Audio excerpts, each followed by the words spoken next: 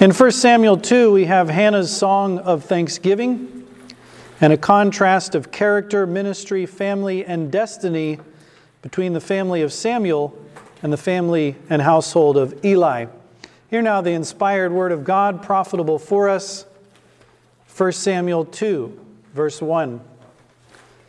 And Hannah prayed and said, My heart rejoiceth in the Lord. Mine horn is exalted in the Lord. My mouth is enlarged over mine enemies, because I rejoice in thy salvation. There is none holy as the Lord, for there is none beside thee, neither is there any rock like our God. Talk no more so exceeding proudly. Let not arrogancy come out of your mouth. For the Lord is a God of knowledge, and by him actions are weighed. The bows of the mighty men are broken, and they that stumbled are girded with strength. They that were full have hired out themselves for bread, and they that were hungry ceased. So that the barren hath borne 7, and she that hath many children is waxed feeble. The Lord killeth and maketh alive. He bringeth down to the grave and bringeth up. The Lord maketh poor and maketh rich. He bringeth low and lifteth up. He raiseth up the poor out of the dust, and lifteth up the beggar from the dunghill, to set them among the princes, and to make them inherit the throne of glory. For the pillars of the earth are the Lord's, and he hath set the world upon them. He will keep the feet of his saints, and the wicked shall be silent in darkness. For by strength shall no man prevail. The adversaries of the Lord shall be broken to pieces. Out of heaven shall he thunder upon them. The Lord shall judge the ends of the earth, and he shall give strength unto his king, and exalt the horn of his anointed. So Elkanah went to Ramah, to his house, and the child did minister unto the Lord before Eli the priest. Now the sons of Eli were sons of Belial. They knew not the Lord. And the priest's custom with the people was that when any man offered sacrifice, the priest's servant came, while the flesh was in seething, with a flesh hook of 3 teeth in his hand. And he struck it into the pan or kettle or cauldron or pot. All that the flesh hook brought up, the priest took for himself. So they did in Shiloh unto all the Israelites that came thither. Also, before they burnt the fat, the priest's servant came and said to the man that sacrificed, Give flesh to roast for the priest, for he will not have sodden flesh of thee, but raw. And if any man said unto him, Let them not fail to burn the fat presently, and then take as much as thy soul desireth, then he would answer him, Nay, but thou shalt give it me now, and if not, I will take it by force. Wherefore the sin of the young men was very great before the Lord, for men abhorred the offering of the Lord. But Samuel ministered before the Lord, being a child, girded with a linen ephod.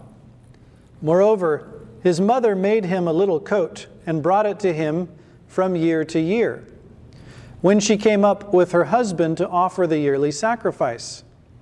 And Eli blessed Elkanah and his wife, and said, The Lord give thee seed of this woman, for the loan which is lent to the Lord.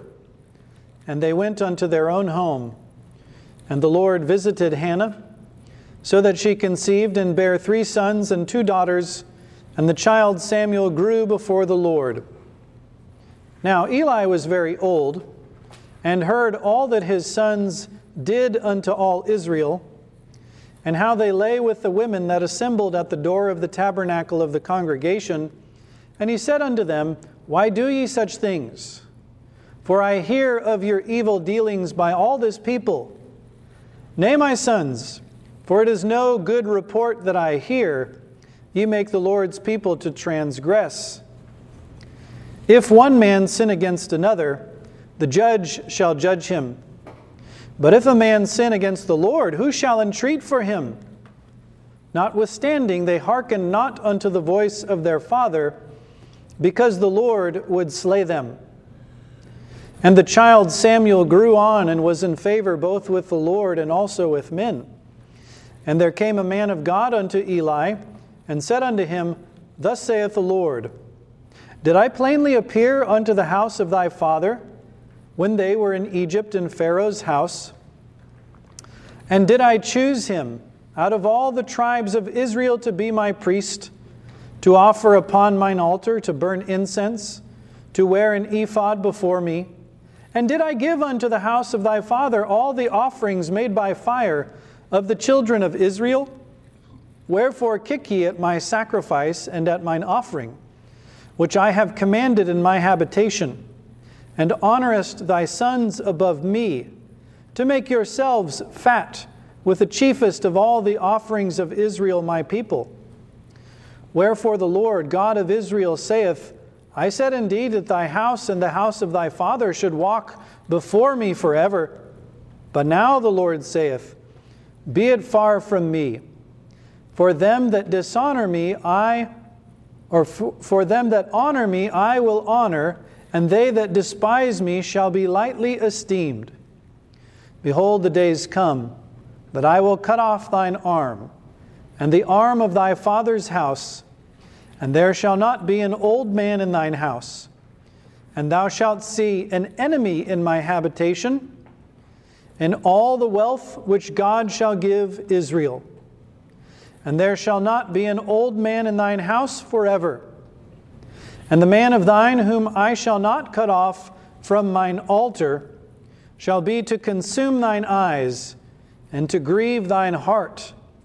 And all the increase of thine house shall die in the flower of their age.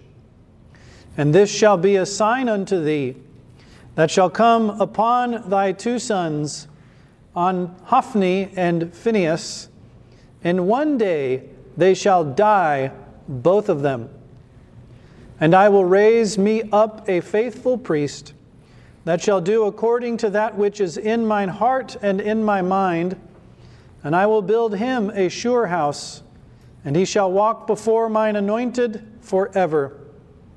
And it shall come to pass that everyone that is left in thine house shall come and crouch to him for a piece of silver and a morsel of bread, and shall say, Put me, I pray thee, into one of the priest's offices, that I may eat a piece of bread. Thus far the reading of God's inspired word, given for our prophet, 1 Samuel chapter 2. Verses 1 through 11, we have Hannah's song of thanksgiving to God for the child in answer to prayer, Samuel. It says that she prayed and said, this is not a song, in other words, it's not like the Psalms that are given for singing. These are words of prayer that she said to God. She says her mouth is enlarged over her enemies. This means that those that insulted her, as Peninnah, who had demeaned her, who had oppressed her with their words, who had exalted themselves, she now is victorious over her adversary. That's what it means to have your mouth enlarged. You may boast over your enemy. She says the reason for this boasting is because she rejoices in God's salvation. God's almighty power to save cannot be overcome. It cannot be undone. It cannot be abrogated or set aside. Therefore, if we rejoice in His salvation, the Scriptures say, we shall never be ashamed. And so she says here.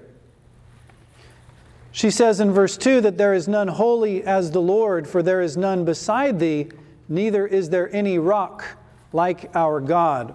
A rock has power. You may found upon a rock. You may build upon a rock. God is such a holy rock. Would you have a firm foundation? Well, then look to her God, who is a rock like none other. She says that the bows of the mighty men are broken, and they that stumbled are girded with strength. This is a constant theme in this specific prayer of Hannah's. Those who are prideful and exalted and victorious, God brings them down. Those who are humble and seem to be defeated, God raises them up. And this is exactly what our Lord says. Those that exalt themselves shall be abased, and those that humble themselves shall what? Be exalted. And so again and again, this same sort of language she uses here. The barren, she says, hath borne 7, and she that hath many children is waxed feeble. Here she takes the general truth of the exaltation of the humble and the throwing down of the wicked proud, and she applies it to herself. That's what she's saying. She's applying it to her adversary, Peninnah, and to herself and God's dealings with her. We must particularize the general truths of Scripture. She says that God killeth and God maketh alive. God is just, in other words. He kills because the wages of sin is death. God judges sin with death. He kills. But what else does God do? The free gift of God is eternal life through Jesus Christ our Lord. He makes alive. He's a God of resurrection, a God who raises the dead in His great mercy, those repentant ones, those turning from their sins. Let us be such a people, humbling ourselves before the Lord, confessing, acknowledging our sins, trusting not to our own righteousness, but to the righteousness of another, even Him who was raised from the dead for our justification. Notice, the Lord lifteth up the beggar from the dunghill to set them among the princes and to make them inherit the throne of glory. This is the gospel in a nutshell. Do we see ourselves as beggars on a dunghill? Or do we see ourselves as princes? Because if you're not sick, you have no need of a physician. So here those that humble themselves, confessing and acknowledging their status, that they are low and worthless, that they are hopeless and helpless, He will take them and do what? Set them with the princes of the land. Do you think a man covered in manure could go and sit with princes in the land? Of course not. God must clothe them. God must wash. God must cleanse. And so He does. He pardons. He forgives. He heals. He raises to newness of life. She looks at God's absolute rule over all things. Who founded the earth? Who set the pillars of the earth? Even the Lord, she says. Those pillars of the earth are the Lord's, and He hath set the world upon them. He is the builder and maker of all things, and therefore He may dispose of all as pleases Him best. The adversaries of the Lord shall be broken in pieces. Does it pay to fight with heaven? It doesn't. The adversary, the one who sets themselves up in opposition to God, what will God do to them? Let them go on forever? No. He will break them in pieces, she says. It does not pay to fight with God. Sue for peace. Come to reconciliation with Him, and you shall not be destroyed. He shall give strength unto His king, and exalt the horn of His anointed, she says in verse 10. Now notice, God in His providence at this time had no king in Israel. There was no Saul yet. There was no David. There was no Solomon. Who is this king that she's speaking of, by whom the Lord will judge the earth? Who is this anointed one, this anointed king? Well, obviously, she's referring to David and to David's greater son. God will exalt and raise up the horn of His anointed to give Him the victory, His Messiah. Verse 11 says that Elkanah went to Ramah, to his house, and the child there ministered to the Lord before Eli the priest. Then verses 12 through 21, we have a contrast of character, ministry, and families between Samuel and Eli. Notice verse 12. Sad words here. The sons of Eli, they weren't just the sons of Eli, were they? They were the sons of Belial. Now this word Belial is composed of two different words. One is Beli, which means without, and Ya'al, which means worth. So someone who is without worth. a good for nothing, a useless person, no profit whatsoever. And how do we know that they were sons of Belial? Notice, they knew not the Lord. So then the worth of a man is contingent on what? His knowledge of God. Does he know the Lord's will? Does he know what God has commanded? Does he know the promises of God? Does he know the Lord in his worship? Does he submit himself to his holy law? That's what it means to know the Lord. And this is what it means to be human, to know God. Let us then know God. Let us increase our worth, our use, and our profit to ourselves and to others. We cannot profit God, but we can profit our neighbor. And such sons of Eli were no profit to any man, not even to themselves. Now notice here, verse 13, it says that the priest's custom with the people. And the word here is mishpat. It is a Hebrew word that means a judgment or a statute or some kind of rule. But it was not God's mishpat. It was not God's judgment. It was theirs, their custom with the people. And we must distinguish these sources of authority. Was this custom from God in His revelation, or was it from men in their self-will? This was from men. The Lord did not command these things. All that the flesh hook brought up for the priests, He took for Himself. The Dutch annotations note that God had given the priests for their food certain pieces or parts of the beasts which were offered, namely the breast and the right shoulder. Exodus 29, verses 27 and 28, Leviticus 7, 31 through 33. But they were not permitted to take what they pleased or what the fork gave them. Also, the portion that belonged to the priest must first be heaved up and waved before the Lord. I note then this doctrine: men that do not know God will not regard His commandments. You see this? They're described as men who are sons of Belial. They do not know the Lord. And then what do you see? Well, they don't care what God says. It doesn't matter to them if God commanded this or prohibited that. What matters to them is, my will be done. Let me do what I will, even in God's house. Let us then know God. Let us trust in His promises and walk in His laws. Now notice there, before they burnt the fat, verse 15 tells us the priest's servant came. They had a little lad that they would send out. And they would not burn the fat first as an offering to the Lord. That was God's portion from Leviticus 3 through 5. Eli and his sons profane God's rights in preference to their own will. They say, He will not have sodden flesh of thee, but raw. I want it now. I don't want it cooked and then get it. I want it right now. So give it to me. That's the idea. Notice verse 16.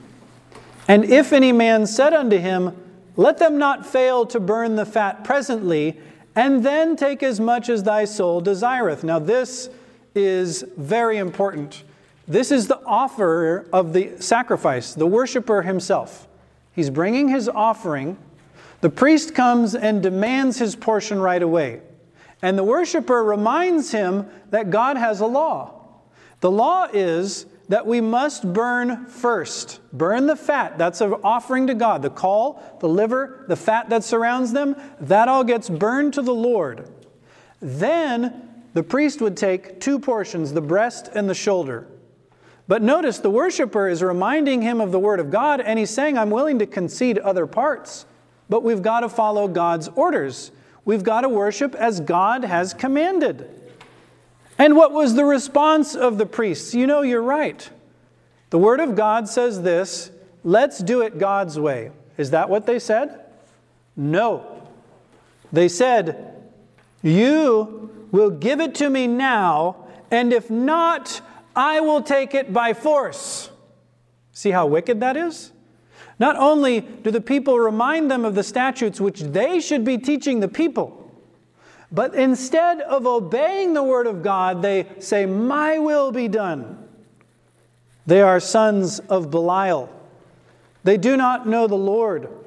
They will not listen to His commandments, even from the voice of the people coming to worship. The people are willing to concede some of their rights. Take as much as thy soul desireth, but please, let's do it God's way first. I'll give you extras if we can just do it God's way. No, that is not good enough for them. I will take it by force. They were not liable to correction. They were not willing to submit themselves to the Word of God. Now, these are their ecclesiastical inferiors. The priests are supposed to be the teachers of the people. They're supposed to be the superiors in knowledge and wisdom and holiness. They're supposed to set an example before the people of godliness. And here they are saying, let's not listen to God, let's listen to my will. So they take it by force, and the sin of the young men was very great before the Lord. They profane His holiness. They defy His word. They scandalize the people. They cause the people not to want to come to worship, but to abhor the sacrifice. God then takes this as an offense done to whom? To Himself. You make the people of God, by your lawlessness and disobedience to my word, not want to do what I have commanded. I hold you as sinning against me, God said. Let us then avoid causing the little ones of Christ to stumble. God takes their adherence to His word as an honor to Himself, and their disobedience to His word, or making the word of God stink to them, as an offense against Himself. And notice the contrast. Verse 18. But Samuel ministered before the Lord, being a child, girded with a linen ephod. Here you have a holy little boy and some wicked men. Quite a contrast here, and we'll see more contrasts. His mother comes and makes him a coat each year. She brings it when she comes to worship. Notice she is a godly mother. She cares for the body of her child as well as his soul. She looks after him and remembers, again, remember, she doesn't have to come 3 times a year. Only the men do. But she loves the Lord, and she wants to go to His house, and she wants to worship Him. And so here, as she comes, Eli gives a blessing to her. The Lord give thee seed of this woman for the loan which is lent to the Lord. God is a generous borrower, so to speak. He pays excellent interest. If you lend to Him, so to speak, because you can't, everything belongs to Him. But if you lend to Him, so to speak, do you think He'll be stingy in paying you back? No one's a loser for giving to God. And so here, she gave her child to the Lord to be a priest of the Lord in the temple, and God gives her back more and more. He visits her, as it says in verse 21. The Septuagint, or the Greek translation of the Hebrew Old Testament, says that He episkopos her. He supervised her. He oversaw her case. He shepherded her. He came and gave her conception and another child and more children. Every conception, then, is a visitation from God Himself. Do you realize how wicked it is to conceive of a child as a curse? When people think, this child that I have in my womb should die. I should kill it. Do you know what sort of demented thinking that is? God visited them, even if they were sinning or someone sinned against them. God visited them and blessed them with a child. And what do they want to do? Snuff out the life? This is the work of the devil. Every conception is a visitation from God. And whether in or out of the womb, God says we should see children as a blessing. Let us learn to see biblically these things in the light of God who created all things, who in His decree opens or closes the womb, and in His sacred word tells us how we ought to think of these things. Verses 22 through 36, we have Eli's mild reproof of his sons and the announcement of God's doom on his house. Now note verse 22. Eli was very old, and he heard all that his sons did unto all Israel, and how they lay with the women that assembled at the door of the tabernacle of the congregation. Just think for a minute. Profaning the holy place, the women likely there for what purpose? To worship? And what do they seduce them unto? To the worship of God? No. To their own profane and wicked lusts in the holy place, enticing women, leading them to uncleanness and wickedness. Truly they were sons of Belial. Eli hears of this. What does he do? Does he have the sort of relationship with his sons that they will listen to him? Not really. God says he didn't honor God, he honored his sons. Why do ye such things? That's not much of a reproof, is it? Why are you doing that? Couldn't he have disciplined them in some way? Couldn't he have chastened them perhaps? Maybe he should have started when they were little children and not shown them how to be indulgent himself. But did he? No. Did he kick them out of the priest's office for being wicked and lawless, for profaning the holy temple of God? No. Why do ye such things? Ye make the Lord's people to transgress. This is true. They brought odium on the ordinances of God. They made people hate the worship of God as he instituted it by not enforcing it. They made the people transgress. And he says, this is very true, very correct. If you sin against another man, maybe a judge will settle your matters. If you profane God, who's going to settle that? How are you going to have reconciliation with God if you go on in your sin of profaning his worship? How's that going to work out for you? But notice, they did not hearken unto the voice of their father. Do you know why? Do you know why they wouldn't listen to Dad? Well, because he was a bad parent. No, that's not what it says. That may play into it. Certainly in God's providence, he appoints means and he appoints ends in accordance with those means. Yes, that is true. He was a poor father. But what does it say? Because the Lord would destroy them. Now, this is a hard sentence in the Bible. The word would means to take delight in a thing. God was delighted to slay them. God takes pleasure in his justice. And when there are those put in positions of ruling in the church who will not listen to the word of God, but will rather commit uncleanness in the very place they should be honoring God, seducing those there for worship to despise God and to despise his worship, do you know what God delights in? Destroying them, removing them, judging them, condemning them. Let us take heed when we are rebuked. If we are called out in a sin, if a brother or a sister comes alongside and says, look, have you thought about what the Word of God says? And that this thing you're doing is not what God says you should be doing? What is it if we harden our hearts? Well, it's the wrong path to be on, isn't it? There's a way that leads to death, and there's a way that leads to life. And on that pathway to life, Jesus says, repent.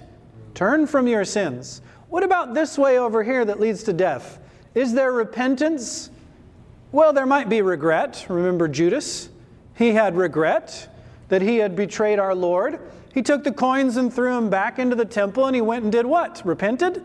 Turned from his sins? Confessed his sins? No. He hung himself. He had the sorrow of the world. These men will not listen. Let us not be like them. Let us listen to the voice of God in his word as he speaks, even through those who are under us, as these people were who rebuked, or those over us, as Eli was who rebuked them. Let us listen to God and his word. And let us tremble at the thought of God's justice. God delights in his mercy. And let us not spurn his mercy. Let us receive it. Samuel then, verse 26, in contrast with these sons of Belial, Samuel grew on and was in favor both with the Lord and also with men. These are almost identical words concerning our Savior Jesus Christ in Luke chapter 2, verses 40 and 52. Why is that? Well, Samuel is a representation of Christ. He is a shadow. He is a type. He is a person who does and says things like our Lord Jesus, who is a prophet and what else? A priest, who is a child that was given to a godly mother so that he might bring salvation to the people. And notice, when God pronounces the doom and denunciation of judgment against Eli, notice the contrast with Samuel. Did I choose him, speaking of his ancestor Aaron, did I choose him out of all the tribes to be my priest? Well, yes. Yes, he did. Did I give unto the house of thy father all the offerings made by fire? Well, yes. Yes, he did. You know why God is doing this? This is an aggravation for the sin. Can't you just be content with the position and the pay that I've given you? Do you have to go and profane my worship and steal for yourself? You can't just be content with all the blessings I've showered upon you? Wherefore kick ye at my sacrifice and at my offerings, which I have commanded in my habitation. Remember, their custom was to take what they wanted. What had God commanded? That's what matters. Why not be content with what I have commanded, God says? You kick at my sacrifice. I give you a portion and you kick at it and you want more. But even though God had ordained their father as a priest, he says, now you will no longer be priests. Now you're going to beg that someone could just give you a little piece of bread and a coin of silver so that you can feed yourself, because I'm removing you from the priesthood, he says. I'm going to tear off your arm. No old men in your household. The doom is sealed.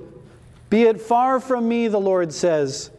For them that honor me, I will honor, and they that despise me shall be lightly esteemed. The priests, by saying our will should be done, not God's. We don't care what God has commanded in His worship. We care what we want. That is despising God. That is thinking little of Him. Yeah, God, you've got some commandments. No big deal. We're going to do what we want. We don't care what you say. And did you know that the Church of Jesus Christ, those that profess to know the Lord, do you know that they don't really care what God says to do in worship? We often don't. We don't regard it. We don't even think about it. It's not on the radar screen. We want, what? Rock bands? Loud music? Lots of jokes? A guy dressed like a clown? That's what we want. We want to have our fancy tickled. We want, my best life now? Sure, you can fill up a stadium with that trash. Start telling people what God says? Oh, sorry. That's a little too much for us. Can't have that. Them that honor me, I will honor, and they that despise me, though the world loves them, God says, they shall be lightly esteemed. Let us then fear the Lord. Let us honor Him even over our beloved children and favored relations. Put God above all, Jesus says. You must love me and you must hate your father and mother and your own life also if you would be my disciple. The doom then is listed in verses 31 through 36 with God's gracious promise in verse 35 to raise up a faithful priest that shall do according to that which is in mine heart and in my mind. This is God's anointed. Samuel himself, perhaps, the immediate reference, but the ultimate is our Lord Jesus Christ, the priest over God's house. And thus far, the explanation of 1 Samuel chapter 2.